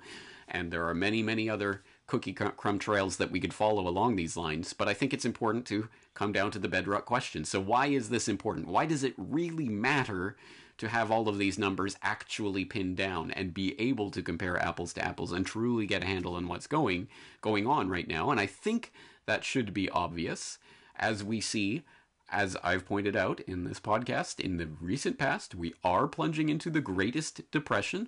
The numbers added to the American unemployment rolls in the past 4 weeks have now topped 22 million people. It is absolutely unprecedented what is happening right now on the result of the hysteria that has been generated by these numbers. And these numbers are causing people to go into mental distress and have breakdowns and have viral videos showing the bodies piling up and other such things. It is causing insanity, and it is being used as a justification for the erection of the Corona World Order, which I also recently talked about here on the podcast. And I think a good article for getting down to that base root of what is going on and why it is important to be exposing the statistical chicanery that's taking place was published to whatsupwiththat.com in the last week by Charles Rotter. It's an article entitled Coronavirus Death Predictions Bring New Meaning to Hysteria. And in that article, Rotter goes on to write, fact is, the epidemic worldwide, far from growing exponentially, is slowing, and that was to be expected per what's called Farr's law, which dictates that all epidemics tend to rise and fall in a roughly symmetrical pattern or bell-shaped curve. AIDS, SARS, Ebola, Zika all follow that pattern. So does seasonal flu each year. COVID-19 peaks have already been reported in China, South Korea, and Singapore, but as this entire podcast goes on to say, essentially, well, can we trust any of those numbers? But anyway, importantly, Farr's law has nothing to do with human interventions, such as social distancing to flatten the curve, and indeed predates public health organizations. It occurs because communicable diseases nab the low-hanging fruit first, in this case the elderly with comorbid conditions, but then find subsequent fruit harder and harder to reach. Until more or less now, COVID-19 has been finding that fresh fruit in new countries, but it's close to running out. So while many people assume that China contained its epidemic with draconian regulations, we actually have no evidence of that. Even the New York Times admitted South Korea recovered far more quickly with measures nowhere on the scale of China, although of course the Times still attributes that to human intervention, which assigns no role to Mother Nature. When the coronavirus epidemic ends and the public health zealots inevitably slap themselves on the back for having prevented their own ridiculous scenarios, don't buy it. This isn't to say that through thorough hand washing several times a day and not sneezing and coughing in others' faces won't help. It will. But without the authoritarian and economically devastating measures the US and other countries are taking that are wrecking the world economy, there will be no apocalypse now or in the future. The streets are empty not because of direct effects of the disease, but from fear and from government dictates, as in a cognate of dictatorship. End quote. And that's what it comes down to. We are living through a period of dictatorship, openly so, where governors who are being questioned as to where they derive the right to shut down businesses or to say this is an essential service, this is not an essential service. Where did you derive that authority? How did that land in your lap? They're saying, well, we're doing it now, and you can ask me later because it's an emergency. It is a dictatorship that is happening right now. Any pretense of any sort of Bill of Rights in the U.S. context or constitutions or any other sort of legal documents in whatever country you happen to live in are being exposed for what they are right now, which is pieces of paper that just have some words written on them, but certainly the people who presume to rule over you do not have to follow them. And I think the underlying point that someone like Rotter is making there is that these numbers are important because this essentially is a narrative that is being given to the public right now on the back of these numbers. Look at this death toll. It keeps going up. Look at these infection numbers. It keeps going up and up and up. And look, we can, if we don't flatten the curve, we're all going to die. And because of this statistical chicanery and these projections and models and all of the other tricks and tactics that I'm exposing here and many, many more that we don't have time to go into, they are creating the narrative that they want. So what we're going to need to do is to lock everybody in their homes, and you will not get out until you have a vaccine or can be proven to have some sort of immunity, and you will be followed and tracked and surveilled for the rest of your life, and we will have to come in and make sure that you have the social credit score with the QR codes and the UBI and everything else that goes along with the Corona World Order in order to save you from the snake god. I mean, from COVID-19. That is the narrative. And unfortunately, what this demonstrates, what the lunacy of the last few months has demonstrated, is that control of that narrative, the ability to create a narrative like that, is the underlying fundamental control of society. Because as I pointed out in Questions for Corbett that was recorded just 24 hours ago, yes, the lockdown is happening in your mind. The lockdown happens because there is mass compliance with it, because people believe these numbers unquestioningly, these numbers that are clearly and admittedly being fudged and manipulated and finessed and generously coded and all of the other words that they use to describe the cooking of the books that's going on right now, because people believe in that narrative that is being forced on us on the back of those manipulated numbers. They will self-quarantine and self-isolate and do all of the things, do anything that the government says. Oh, I needed an immunity passport now? Okay. Oh, I need we need to get special QR code apps and that'll trace us and give us green or red scores. Oh, okay. All right. Well, I guess that's going to happen now. Oh, mandatory vaccinations? Well, look how many people are dying. I guess we have to do this. So you understand, I think, why it is so important. This is not an academic exercise to question the numbers that are being put forward here. And look, I am not coming down and saying this is definitely this and this is definitely that and this is the real number and this is the fake number. No, I'm saying there is so much confusion being sown right now that of course we do not have a handle on all of these numbers and what they really mean, but that is the point. And the point, again, is that if they can create a narrative, then that is a switch that has been put in place, and they will flip that switch whenever they need to in order to enact whatever political policies that they want, as long as we go along with the narrative, as long as we've demonstrated that we will respond when they flip that switch. They will flip that switch again. Do you think they will not? And it very well could precipitate in a situation where, oh, you crazy conspiracy theorists, you want this lockdown to end? Okay. Lockdown over, everybody out. Okay, everybody enjoyed the sunshine for a month or two, and then, uh-oh, second wave, you crazy conspiracy theorists. See it spreading again. Look at the numbers. Look at the numbers. They're going up again. Look at these mass graves that have been there for 151 years. Look, see what you did, you crazy conspiracy. So if they can control that narrative, then they can control what happens as a result of this. They can create a new second wave, again, out of whole cloth if need be. There are many scenarios that I think we can all imagine playing out as a result of this, but it all comes back down to controlling the narrative by controlling the statistical narrative. I mean, the numbers don't lie is the old adage, isn't it? When, in fact, as we know, there are lies, damned lies, and statistics. So, the underlying point of today's podcast, in case you did not get it, is that no, you should not trust these numbers that are being thrown around at face value. Know that even such a number as the death count, which you would think is a simple question of adding up the number of bodies piled in a room or something, is not that simple. It is a political calculation. It is a judgment that is being made right now, and it can be manipulated to pad those numbers. Please keep this in mind, and please share these facts with other people who are literally melting down and losing their minds over the hysteria that is being generated right now on the back of these lies. Once again, I would like to remind you that all of the things that I'm talking about, all of the articles and videos, are linked up in the show notes. Please go back to the original sources of this. Please go and study what these different experts are saying on both sides of the issue and come to your own conclusions. But I think it is vitally important that we have this conversation right now, because the